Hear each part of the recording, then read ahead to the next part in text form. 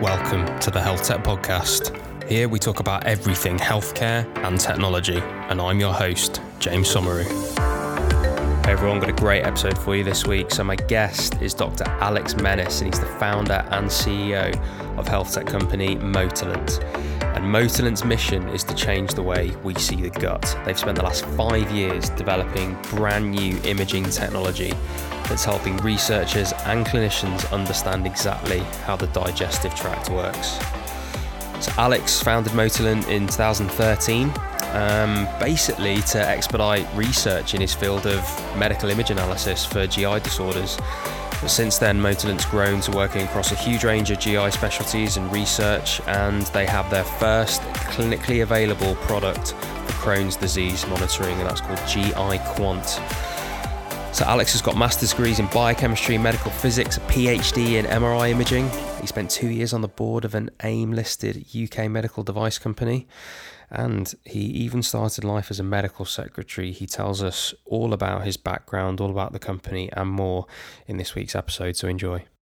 How you doing, mate? I'm doing very well, James. Thank you so much for having me on. No worries. Whereabouts are you speaking to us from today, Alex? So I'm actually at my home because it's nice and quiet here, but normally I'm based around Old Excellent. London. Oh, wonderful. What's the weather like where you are? I'm actually getting snow where I am, down in Surrey. Yep, it's literally snowing, and I'm wondering how I'm going to navigate the roads on my bike in about an hour. Nice. Cool, man. So it's an absolute pleasure to have you on. Obviously, we know each other a little bit. I've met you a few different times at ID London and a couple of other events and various bits and bobs. So I know a bit about you and what you're up to. But for the benefit of our audience, mate, why don't you tell us your story? So I'll give you an abbreviated history. I really come from a place of utter academic mediocrity in the beginning. A-level. What an amazing phrase that is.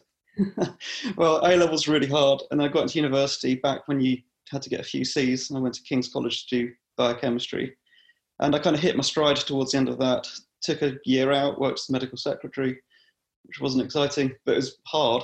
Interesting. I did not know that about you. No, not many people do. I was at the heart hospital, and I just don't think I've ever had to do as much work as quickly as I ever did in that job. But interesting.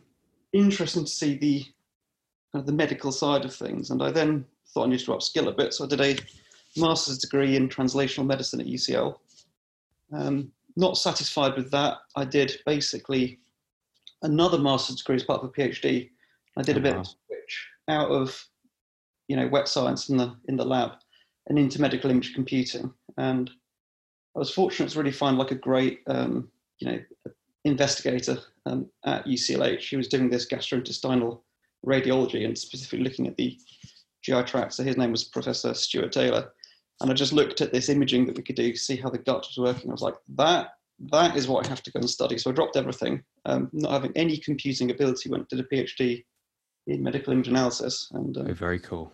They forced me to do a master's to upskill a bit, and that was painful for everyone. And the PhD went well because I think it was nice and focused on a clear problem. And then during that, I started my business basically as a consultancy. And things proceeded. And a few years later, I've now got this very small but interesting startup called Motilent. And the mission is to change the way we see the gut. And that is basically by looking at it directly with medical imaging and mostly MRI at the moment to see how it works and a range of conditions from Crohn's to constipation to IBS. All of these different things. Very cool, mate. So there's loads that I want to talk to you about here about your background, because you've gone from essentially, a medical secretary, which I think is super interesting. And I'm keen to hear all the stuff that you learned there. And then obviously into lots of different academia, which has led you to where you are now. And it seems like you sort of followed your nose in terms of whatever you found interesting at the time, which I always think is a great idea for people, particularly when you're bouncing around in academia and different bits, you've got that kind of flexibility. But let's start with the medical secretary. You said it was super hard work and you learned a lot, but it seems like you got bitten by the bug of health at that point and it sort of made you want to learn more. So tell me a bit more about that. I was curious. I think a lot of the time when you tell a retrospective story about where you've come from, it makes a lot of sense. But, honestly, especially these days where people go to university straight out the gate, I think it's actually difficult to know where you're heading and what you're doing. And before I went to university, I actually did so badly in my A-levels, I had to kind of take a gap year, but not in a fancy way. I worked at the Home Office in Croydon. And just grafted for a bit. And I think my life's been often punctuated by these quite sort of random but quite officey type jobs where you kind of sit and take stock and think about yourself and what you're going to do. And I think that these kind of gaps were almost fire breaks between making potentially ill-advised decisions with education, but certainly the medical secretary type work it paid quite well, which was odd.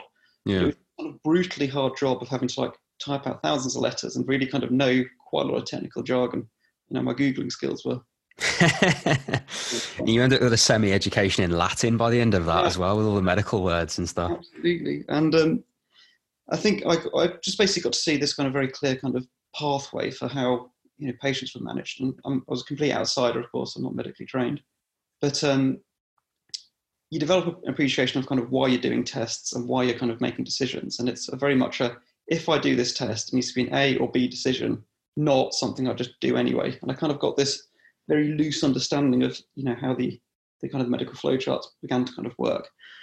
And that's such a good vantage point for assessing that, actually, especially, yeah, because you're literally seeing the test and results and what happens. So as you say, you're literally plugged right into the pathway, and you've got these fresh eyes because you haven't got the kind of indoctrination of learning what the tests mean from a medical perspective or anything like that. You're literally just looking at it in terms of a common sense pathway, which must have been, yeah, I can imagine. Well, I guess from my point of view, quite liberating to have those eyes on it. But I guess from your point of view, it just seems logic, right? It's just cool. And, you know, great thing about cardiology, and this is going to offend people, but it's not solved, but it's very far down the understanding, you know, kind of pathway. Yeah. Good tests and we've got good therapies, and we really just, you know, get it. And I think we're chasing a lot of the larger kind of blood vessel type diseases of cardiology into microvascular type problems. And I think the heart is well understood, and it's where I saw these tests like cardiac MRI, and you could see these 4D flow type technologies. And I just, you know, remember just looking at it thinking, well, the medical side of things is very exciting, but just the technology here is just so advanced and so exciting and so cool that, you know, it kind of captured my imagination at the time. Probably too young and impressionable, but so talk to me what's going through your mind then, right? So you're thinking, okay, this is quite interesting. I quite like this stuff. How did you pick what to do next? Well, as with most things, you know, picking is a bit of a luxury. I mean, I'd like to have gone to medical school, and I didn't get in the first time, so I kind of gave up. Okay. You know, even then I wasn't sure that was sort of exactly the right thing for me. I don't like basically doing what people tell me to do. And I think in retrospect, that was a good idea. But I was quite clear that I needed to probably not just stay doing what I was doing. And, you know, back then master's degrees were quite cheap. And I applied to a couple and just looked to basically double down on learning stuff. And I saw a place like UCL. It was a great opportunity to get that ID card where I could go into the building and just meet all these exciting, interesting academics. It's an interesting way of looking at it, yeah. Got a networking opportunity. And the master's was great, and I got my first distinction, I think, doing that thing. But the main thing was just the networking opportunity. And I did several different projects across that, and I was just like, yeah, this is satisfying. I'm learning stuff and I'm meeting people, and it was good fun. Yeah. It's such a good point about network. You know, I think I've told this story a couple of times in this podcast, but I remember interviewing someone who said that they were really struggling to find a blockchain engineer, and they were at Cambridge doing an MBA. And I just said to the guy, like, you could literally send one email and you've probably got the brightest and best minds in blockchain and engineering at the end of an email that you could send in like 2 minutes, that you could acquire that email list and just get that sorted. So I don't really take the point that you struggled to find a blockchain engineer in a place of the minds of Cambridge. Or maybe he didn't find the blockchain engineer that he wanted specifically. Perhaps. Although he did text me when he was on the train on the way home saying, yeah, I've sent your email and 3 people have applied. So I was like, okay, fair enough.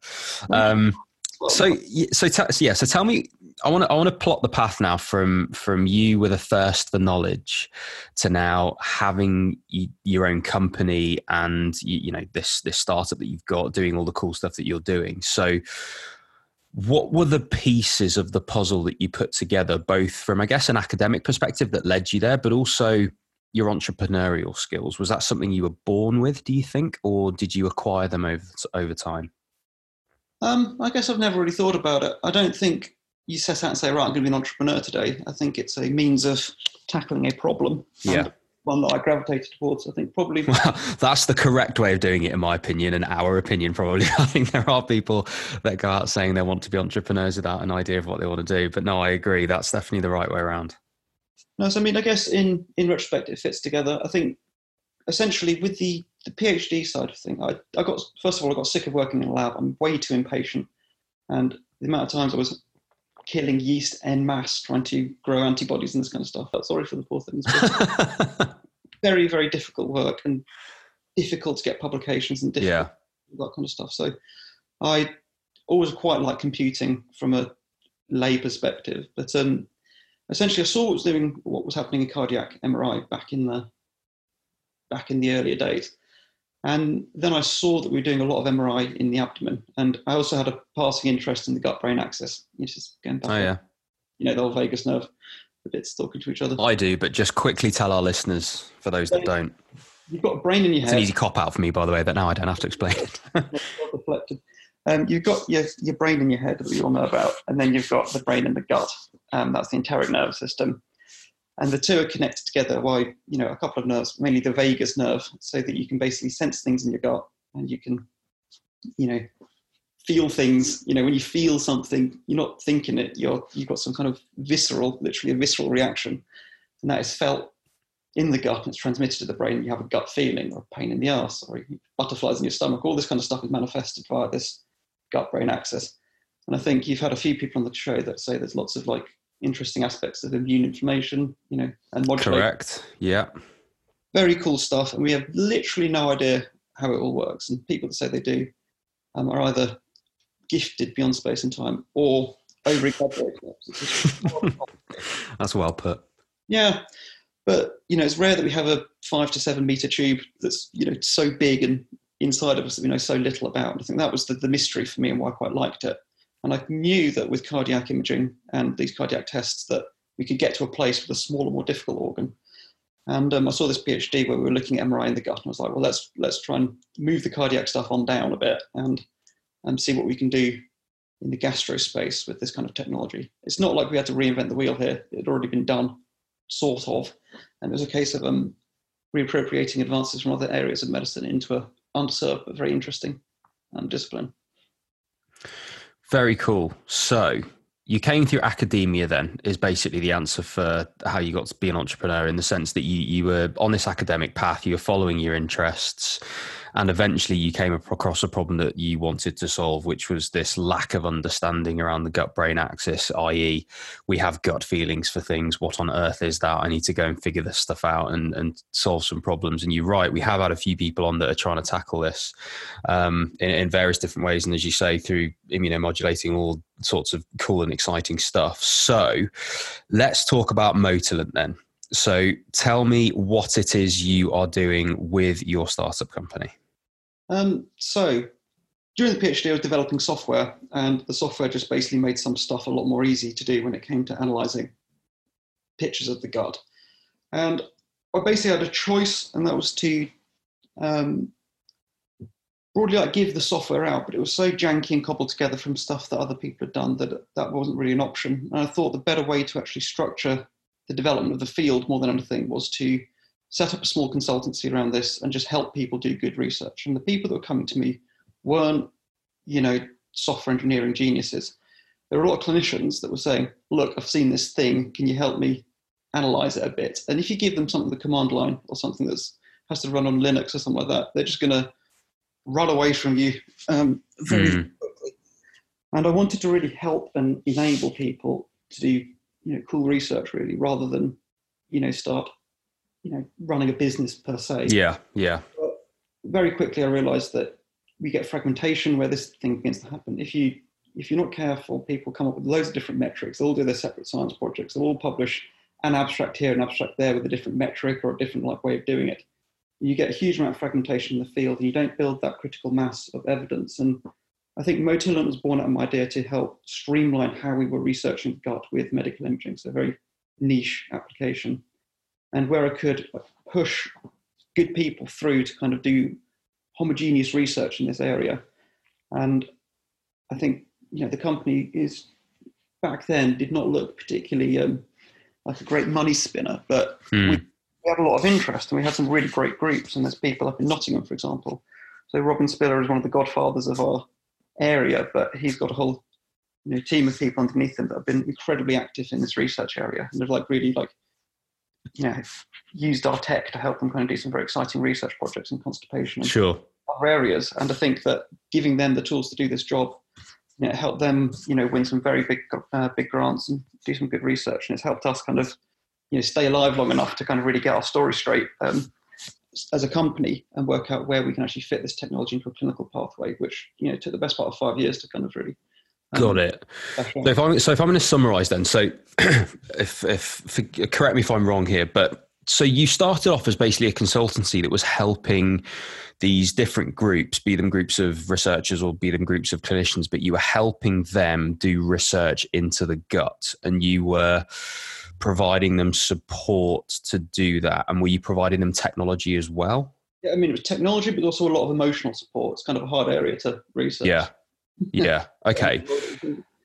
And the technology that you were giving them to support, just go into detail on that for me. So what's the innovation here, right? Because then you turn this consultancy into what it is now. So just talk me through that. What's the technology innovation here specifically? So there is, there's now a bit of a fleet of technologies, but the cornerstone of what we are known for is essentially a image registration. And it is looking at how moving time series of the gut, for example, peristalsis and these contractions. And I can give you a link so people can just see this and make a bit more sense. Perfect. I will stick that in the description of the episode. So if people want to click that now, they will see it. There we go. So you can actually see the gut moving around. And that is really chaotic and random and difficult to eyeball. You can say it's moving or it isn't. But specifically, you made technology that quantified how that gut was moving so that you could see, not just how it was, but, what was the size of the contractions, the amplitude, and all that kind of stuff. And that quantitation of how the gut was moving was a nice step forward for, how we actually look at the digestive tract in general. Okay, so you're helping with the visibility of what the gut is doing in, I guess, real time, but then obviously you can look at it retrospectively. And that's allowing people to, I suppose, as you say, research it initially, but is that helping with then diagnosis and things now? Well, I think this is the big issue in healthcare in general. It's all good and well having a test that can say, look, here's something cool. But if you haven't got a therapeutic option to actually do something with that information, it's just not. Right. And we have got a slew of exciting applications of this in like gastroparesis and people with like nausea. I think constipation affects about 1 in 100 people in a fairly kind of severe way. And, we've seen fantastic things, and we talk about that later. But, no one's getting an MRI for those disease indications. It's just not going to happen. And even if they did, there is not a treatment or a clear decision that you could make. And that's because it's a super expensive test. It's not a symptom which is going to evoke enormous harm necessarily. And it's not an indicated test for those things for those reasons, right? Well, let's just unpack that and turn this around a little bit. So is MRI expensive? Like, how much do you think an MRI costs? If I was going to pay privately for an MRI, what, $3,000? No, it's about £1,000 privately. Okay. But the NHS reimbursed cost is about 250 quid. I think a couple of hospitals that we're looking at, cheap as 130 in other centres. And, it's not that expensive. I think one of the big misconceptions is that it's a vastly expensive test. And in the US, you can spend a lot of money. But here, most body parts are, high hundreds, low thousands privately. But when you've got a properly set up centre, you'll be able to kind of do these things relatively inexpensively, especially compared to other tests like endoscopy, where you've got a lot of the generalization. So that's point one. Regarding constipation, so, this is a bit, all of our conversations in the company quickly start talking about poo, so let's just get over it, shall we? And, so what does constipation mean to you clinically? I mean, when you've come across it? Just all sorts of problems, from abdo pain to even fecal vomiting and loads of stuff. Inability to pass urine, even all sorts of stuff. And there's constipations from like ileus in post-surgical opioids. Yeah. But a lot of the constipation that we're specifically interested in is the idiopathic forms of constipation. You know, there's, yeah, I think the numbers is about 1 in 10 people have, you know, clinical constipation. About 1 in 100 have intractable constipation. And it's, you know, it's not really about going to the toilet or not. That's the end point. But it's the abdominal pain and the bloating and the people that can't live a normal life. And you can, well, not you, but a clinician can discharge them and get them out of clinic because, you know, they're probably fine. But they go back into the community and they don't live a particularly good life, and they're not particularly. I see. But the problem is not that there isn't a problem; it's that the problem cannot be captured with the metrics we use to assess healthcare outcomes. And I think that's, what I'd say in that area. But it's also, from a research perspective, an interesting phenomena. Constipation is not all the same. There's a lot of talk about it being quite an early warning sign of neurological problems. Yeah, another good point. Yeah. And it's multifactorial, but the only way we can develop drugs for it is by asking people about pain and bowel movements. And there's been a huge slew of failed drugs at 2A, 2B, because we simply can't characterize and phenotype constipation. Ah, I see. So now it gets interesting. So you can stick these people into a scanner, you can see what's going on, and I suppose it will inform lots of decision making around their treatment. And also, I mean, potentially, is that information then, could that get back to pharma to then inform certain drug choices and different things about side effects even? I mean, is that an option? Yeah, so I mean, I think this is exactly what got me into the field in the first place, is this exact kind of question. And the answer to all those questions is yes. And I think it's very cool. And we've seen, you know, interesting phenomena like people with constipation have lots of contractions that seem to be pushing in the wrong direction. So it's like they have an arrhythmia of the colon. And then the treatments give them a prokinetic, so you speed up. Some people just have a static colon. And, you know, this kind of stuff is fantastic research fodder, and it's very exciting. But, you know, this is not what we're hitching our cart to, you know, today when it comes to the business as well. And I think it's very easy here to kind of head off into the exciting. Into the realms of the possible, yeah. Because, you know, focusing on the clinical outcomes, whilst we continue to do most of our work in the more functional area of gastrointestinal disease, our main actual application that we settled on is Crohn's, so inflammatory bowel disease. Yeah. And I think the reason for that is most junior doctors now, even if they're not specialty, will be able to tell you what Crohn's is and what the care pathway is. Roughly. Very, very well laid out. So just for those that don't know, Crohn's is an inflammatory bowel disease. It's not IBS, it's IBD. So it's, you know, there's a distinction. And patients often in their teens and early 20s get diagnosed with this chronic inflammatory bowel condition. They will get periodic inflammatory flare-ups where they'll double up and end up, you know, in the toilet for days and present at A&E. And while the diagnosis is not always the hardest part, it's that kind of roller coaster of it flares to remission to flares to remission that'll take place over the rest of their life. It's very challenging. And, you know, the problem here was that, you know, the drugs are quite good these days. But, you know, we've moved away from some of the older style drugs, the thiopurines and etc., into these biologics. The biologics are, you know, fantastically expensive with quite a high failure rate. So I think the number's around 50 to 60% of patients on these drugs fail a year. So they're taking a drug that isn't working and is costing £5,000, £10,000, £15,000 a year. And the bowel's getting worse. And, you know, just the payer, the patient, the practitioner, all of them are not happy with this particular situation. And the key thing is that if you could say the drug isn't working, you'd do something pretty sharpish about it. You'd switch them, you'd, you know, escalate the drug, you'd send them for surgery. But there just isn't the test in the right place. And that's where we've plonked our tech into the care pathway to kind of help detect non-responders to inflammatory medication. Interesting. Okay, that makes sense. So who pays then? Is this the hospital? Is it the provider? I mean, how are you guys getting reimbursed for this? Because I can see actually that this obviously makes a huge difference, because as soon as people stop responding to immunotherapy, the sooner you can find that out, the better. So I imagine it solves a big problem there, and actually solves a lot of potentially expensive and also horrendous for the patient issues down the line. So so how are you guys getting reimbursed for this, and where have you got this set up? So it's early days. So we've done our first rollout now to a few different NHS hospitals. Congratulations. Yeah, no, we're getting there. The nice thing is we're not getting much pushback on the pricing. Mainly, maybe we're just horrendously priced it. I think you can. It's always too cheap when that's happening. But the key strength of how we've actually addressed this problem, and the reason I don't think we're getting a lot of pushback just yet from clinicians in this space, is that we've been very specific in exactly what we're doing with the technology.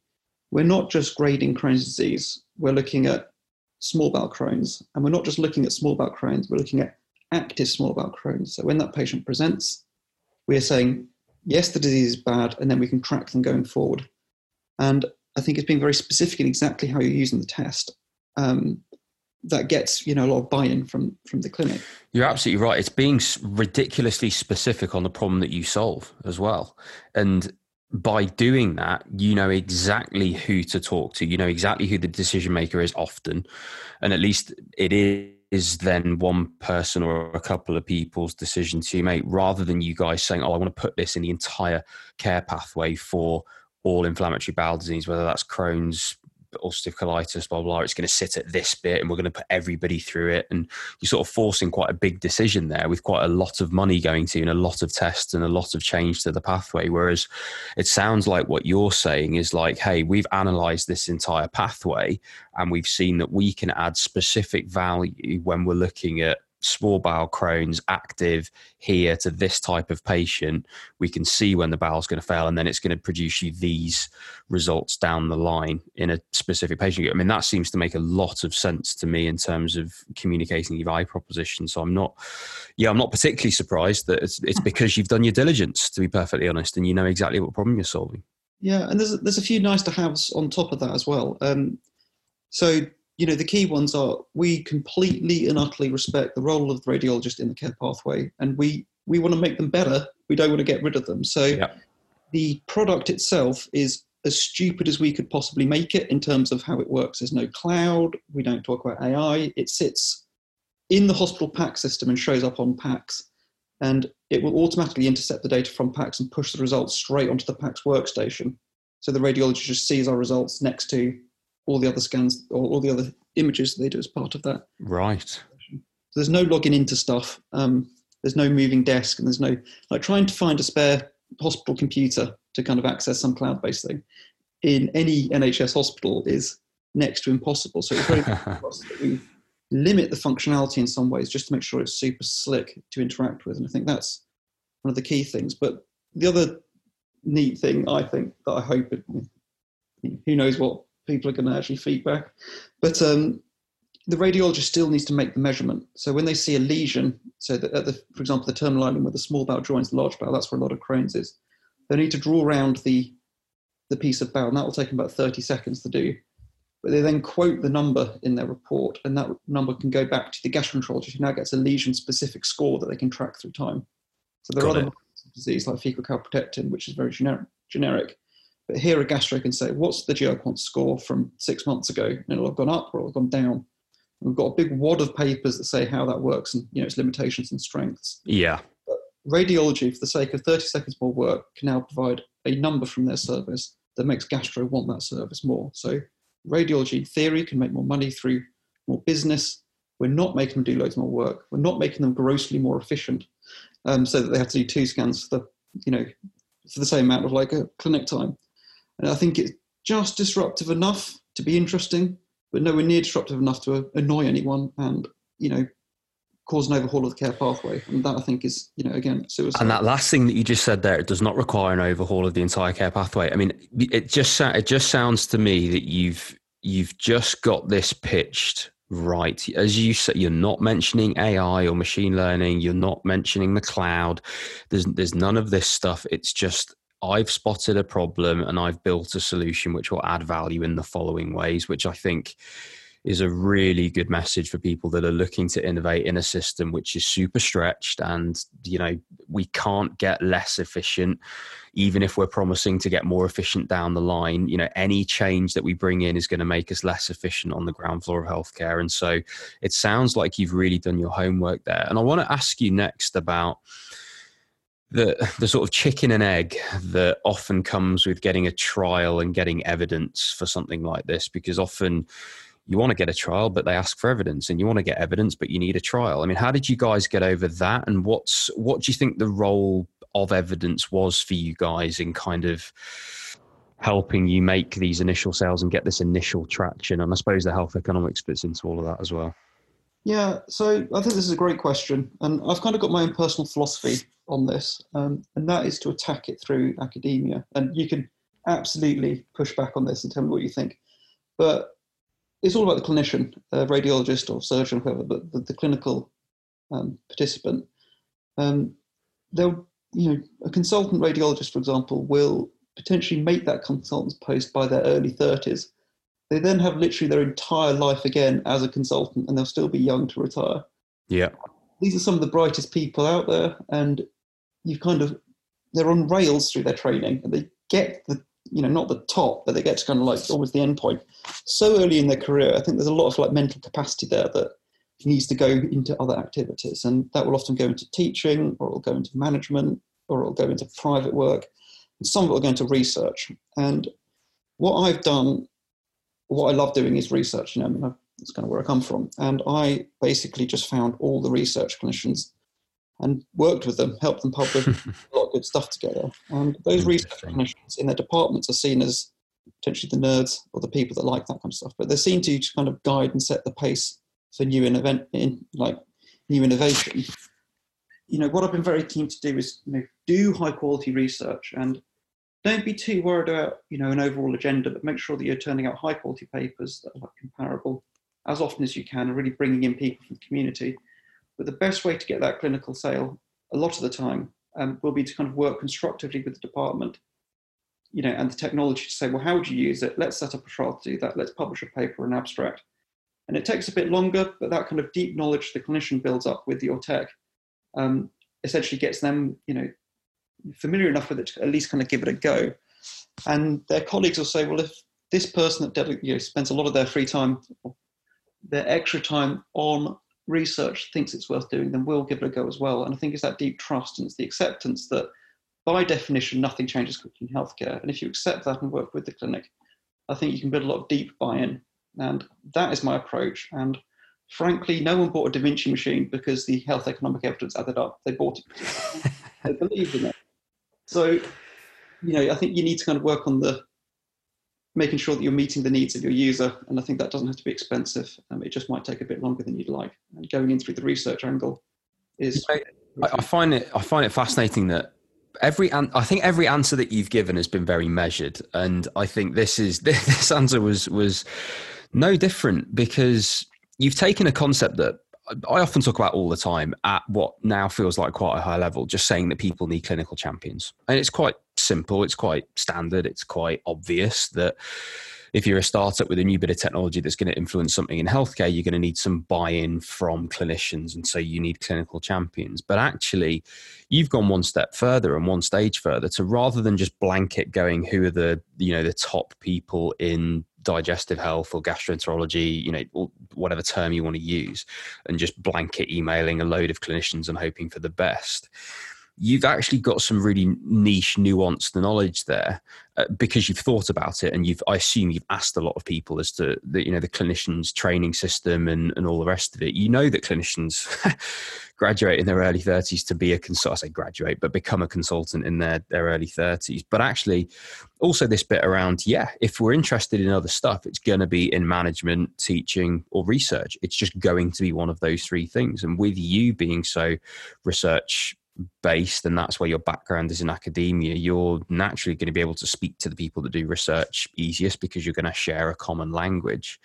But also that's your route into speaking about your startup too, because you've got a research initiative. So it makes complete sense that you're going to find those people, and you're going to send far fewer emails and you're going to get far more buy-in because you've just been laser focused on exactly who you want. Similar to your value proposition with the actual technology, to be perfectly honest, you've just been laser focused with who you actually want to get to and what it is you want to achieve. And therefore, I suppose you're going to be following a path of very little resistance when you're doing that because it's so measured. So actually, I've got a lot of time for that approach, mate. Well, I mean, I can't see any other effective way of doing it. And you're absolutely right. A lot of people try a lot of different things, I can tell you that, but that's the most measured I've ever heard it. No, good work. I'm glad I got some.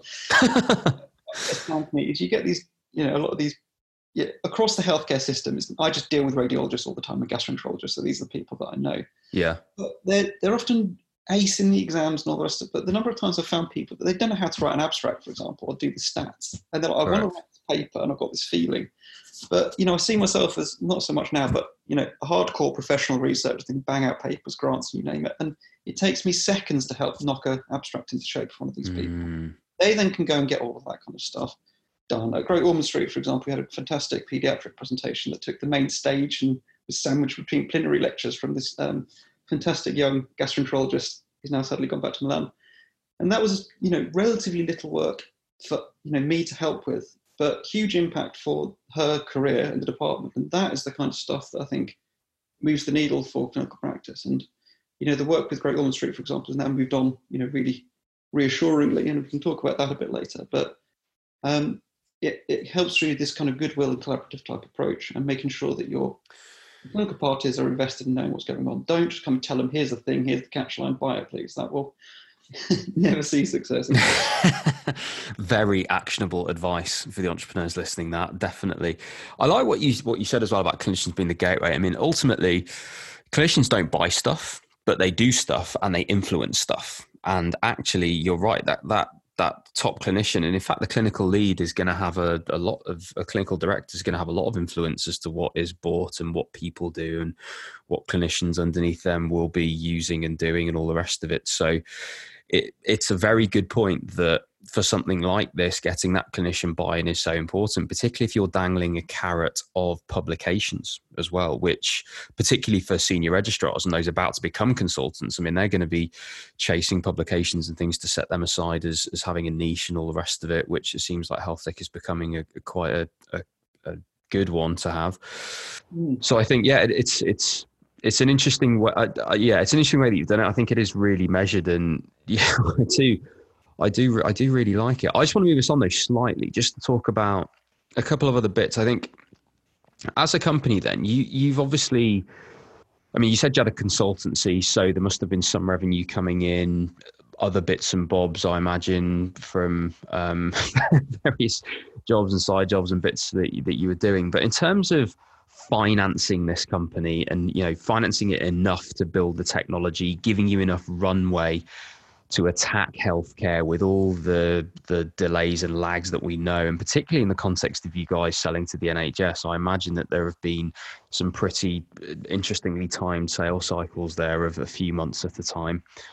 How did you go about financing this company? Did you raise? Did you bootstrap? What was your approach to that? So I did not want to raise angel, certainly any kind of like VC funding, until we had what I call product market fit and a healthy set of fundamentals, i.e. cash flow, balance sheet, and P&L are all like looking healthy, so that anyone with some financial acumen can just look at it and say that business looks good. And I think many people tell you that's wrong in medtech, and it's difficult to do, and it is. But I think that if you're doing something that's valuable, you should be able to make it work as a fundamental business. And it wasn't going to be able to happen easily if we took lots of external funding, because I think the urge to push this product and undo all of the work that I've been talking about with research and hearts and minds would be jeopardized if we took funders that weren't sophisticated to really understand the way that these products need to be dovetailed into clinical practice. So what did I do? I broke out the keyboard and I started writing grants and grants and grants, and we string of failures, but obviously hardened by my earlier life's inability to kind of get good grades and do that kind of stuff. I just had a breakthrough with the NIHR, and they awarded us an I4I Product Development Award, which covered our costs for 2 years and allowed me to CE-mark and build GI Quant Clinical, which is the product that's now gone to market.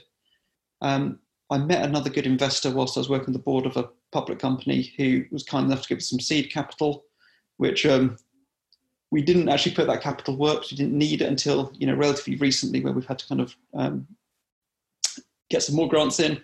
But long story short, we've bootstrapped, we've made revenue, and we've really kind of worked hard to kind of keep our run costs as low as we can possibly get away with, because we know that we've got to potentially look at 10-year life cycle on this kind of stuff. Good for you. Non-equity funding, mate. Grants. Wonderful.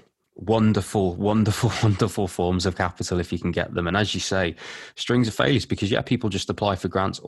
You're always applying for one grant or another, right? I mean, you should be in what you're doing. But I think, for getting that stuff over the line, it is absolutely invaluable, literally. I want to talk to you. So yeah, you mentioned medical device at some point. So are you guys CE marked? Are you looking to get a CE mark, FDA? Tell me about being a medical device and what you're sort of going through in terms of getting that stuff done. Yeah, so I noticed you had Hugh Harvey on the podcast a little while ago. I did.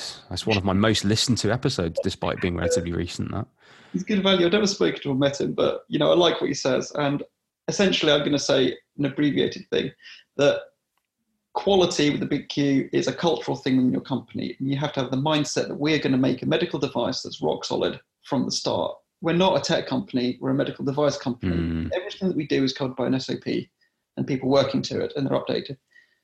When the first 4 people were hired, 2 were basically regulatory and quality. We had 1 technical person and me, who was basically. Hugh would love that.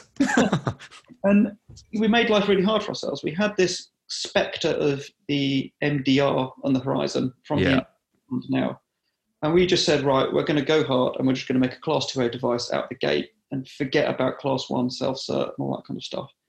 And we went through hell with the auditors and the time frames. And, we got a really nice response for the regulatory assessment of GI Quant, but it was 6 months before they actually gave us a certificate that allowed us to go and, consider selling the thing. The time frame was just huge, but, I believed that we needed to make a medical device if we're going to actually do anything in clinic. And I basically set the company up to achieve that one goal. And I think it really has, in a lot of ways, hurt the technical development of cool stuff in the company. But my attitude is the clinic doesn't need cool stuff. It needs things that work and can test the hypothesis. And I think GI Quant, it being in the clinic, it's going to be used hopefully by lots of very, very clever clinical people, and they're going to find applications for it. And I think this notion of perfecting the product, then CE marking it, and then having massive uptake, I think is difficult to realise. And I think the advantage of software is we can actually do quick iterations in the grand scheme of things with the product. And I'm quite satisfied with that decision at the moment, even if it makes us a little bit, and rightfully it's slower in terms of how we develop new tech. And good for you, but good for you. I mean, that's sorry, excuse me. That's literally what Hugh was saying on that episode, right? Is that actually it is going to take about 20% of your resource as a company, but do it from day one, and it's only going to take 20% of the resource going forwards of your company. If you get into a situation where you've got to backdate and do all this regulatory stuff just before an audit, you're absolutely screwed.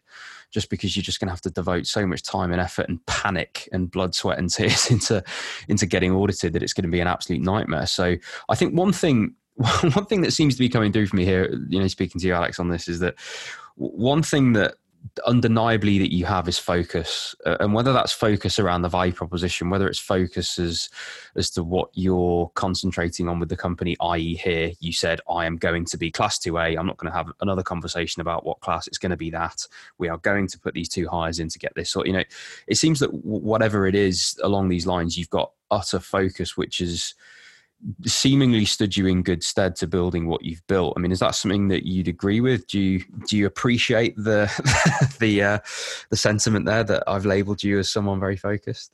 I don't know. It's good to hear it from you because you've spoken to a lot of people. I think I'm so head down with this. I've got no idea where I stand.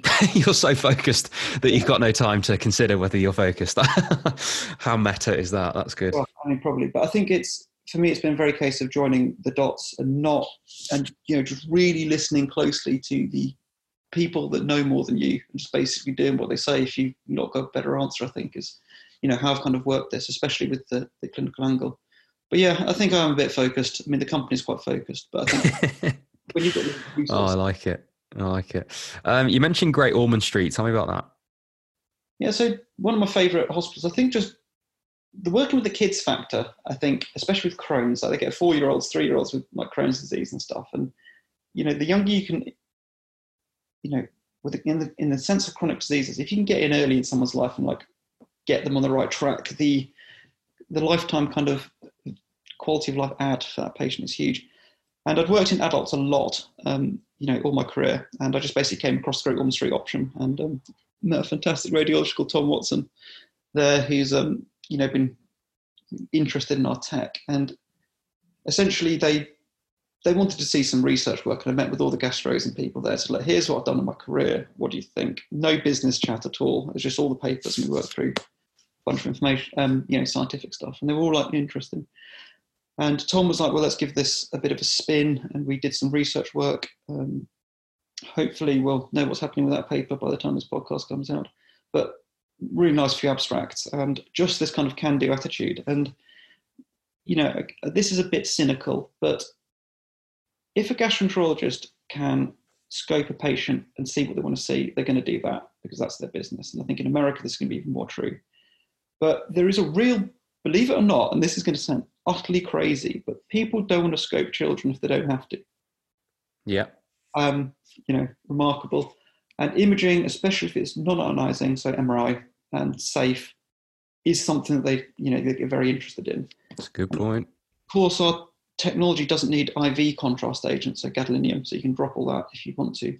And you can do potentially a 10, 15-minute MRI scan and get this full, mapping out of that kid's pathology, quickly. The parent can be down the head end of the scanner and reassuring them. And it's just, the product market fit question is you just feel that the jigsaw piece slotting into place, especially into these vulnerable kids that have got lifelong conditions that are very expensive. You have to anaesthetize, put them in a hospital bed. And if you can replace even part of that with a quick non-invasive test, you're winning. And I think that, that revelation that was an opportunity there is kind of what really, focused me on the, not just GOSH, but the pediatric angle in general. And it's been very, very satisfying. And of course, the Crohn's just barely touches the size of the interest, the amount of kids that show up with random gastro problems, these pediatric gastro disorders, I think is increasing referrals to radiology at the time of this. I think so. It's, hopefully it's this dream that I have playing out, that if you give them a piece of technology, they'll find applications for it quickly. It just needs to be there. And it can't be there without the CE mark. The CE mark can't be there without the company being vaguely solvent and stable in of itself. So all this stuff fits together. I think it's just about lining up those bits. I love it. It definitely feels to me, having done pediatrics, it definitely feels to me that that's a very, very, very good value proposition market, whatever you want to call it. And you guys getting product market fit there makes complete sense to me, because as you say, people don't want to unnecessarily hurt or harm kids, and endoscopies are horrendous for adults. They are not pleasant to do, to see, to have. That they aren't pleasant procedures whatsoever, even with sedation and all the rest of it, which again, if you have to do in kids, it's just giving drugs to kids, and nobody particularly wants to do that either. So it does make a lot of sense to me. I mean, do you see the day where this does take a lot of the endoscopy work? I obviously can't replace it completely, just because of the necessity for things like biopsies and things, and all the rest of it, which, the direct eye view, which you can get with endoscopies. But do you see the day where this technology does become a wider spread and actually does take a lot of that endoscopy work, both in adults and children? I don't know. I mean, I think it's really strange that I always get this kind of, you're competing against ultrasound, you're competing against endoscopy. Yeah. You've got to use the right test for the right job. If you want a whole gut look at the physiology and the anatomy, and you want that view to be stored in perpetuity on your PACS, you're going to use MRI. Yeah. If you want to have a quick look, you can use ultrasound. If you want to be therapeutic and look at, subtle disease in the lumen of the bowel, you're going to be doing an endoscopy for it.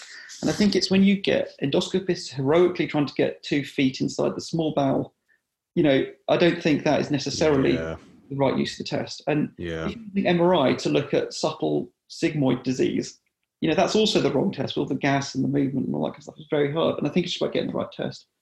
But what I will say is that you don't get clever, rephrase that.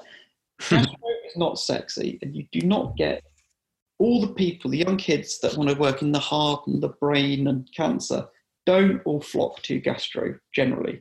And that means there's a bit of a paucity of great physics and great tech working in image acquisition within the gut. Recently, though, we've been starting to work with a few very gifted people, like, name drop Jennifer Steeden here, who's based over at Gosh. And she can do these incredible cardiac acquisitions where the whole heart volume can be done in fractions of seconds. And we're going to get to a point in the next 10 years where you'll be able to do a complete virtual physiology MR of the bowel. And you'll be able to look at the movement, the length, the diameter, all of this kind of stuff. And with AI bracket, you'll be able to do it very quickly and automatically. But I think we're going to, moreover, rediscover an area of medicine through this technology. I don't know if you recall barium follow-throughs where I do. Yeah, so you'd tilt the patient and you'd see things moving here and there. And this is just for the listeners, this is where you actually use x-rays to look at the presence of contrast agent in the lumen that you squirt up the patient. You can see what's happening in the bowel. That uses radiation and it's messy and people don't like it. But the information you could get from how things were moving and what they were doing was spectacular. And a lot of surgeons and a lot of bemoan not having that information anymore. And I think we're going to be able to bring that back and make it, very quick, cheap and easy to have that, but quantified, I think, going into the clinic of the future. And I think there's going to be a big, and I don't want to talk about this too much, but IBS, this big cluster of random different conditions that manifest as IBS, I think there's going to be big chunks of that population where MRI may well be sitting higher up the care pathway and triages people into you need this drug, or you need this behavioural intervention, or you need something. And I think that'll be possible because of this technology. So it will not compete with endoscopy in that sense. I love it. What a great note to end on. Alex, it's been an absolute pleasure having you on, dude. I always say this, that I've learned a lot, but I really have learned a lot about the importance of being super focused. Actually is one thing I'm going to take from this. And I think perhaps refining some of the advice that I give to startups around clinical champions and actually going into the detail that you've done, I think is super important. And to get from getting those right people on board to actually making sure you're doing the right things at the right time with the company. It seems that focus is something that came up a lot, and I'll definitely take forwards from this. So I really appreciate having you on, man. And I'm sure we will stay in touch. But to let you know how we finish these podcasts, I'm going to hand back over to you to just summarize a little bit about yourself, a little bit about the company, and to close us out with any asks that you've got of our audience. So by all means, take it away. So pleasure to have been here. And thank you so much for having me. So my name is Alex Mendes and I'm the CEO of Motilent. And our mission is to change the way we see the gut. We are in the clinic with our first product. And we've just got 2 massive new grants to look at a range of digestive problems through medical imaging in children, in adults, in a range of digestive diseases. So if you're technical, if you're physics, or even if you're just interested, it'd be great to hear from you. We are hiring, and I think that's the main shout out I'd like to put in. Perfect. And for people that want to get in touch with you, Alex, what's the best way for them to reach you? LinkedIn is good. Yeah, perfect. Awesome. I will put the link to Alex's LinkedIn in the description of this episode, as well as that link to the video, which I'm sure many of you will have already clicked on, but I'll put that link in there as well. And yeah, all the links to Motilent and all the usual stuff. So Alex, thank you so much for coming on, mate, and we'll catch up soon. Hey everyone, thanks for listening and making it all the way to the end of this episode. Remember to subscribe, rate us, and leave a review. And you can head to the description of this episode to follow me on all of my social media so you don't miss out on any of the latest health tech content.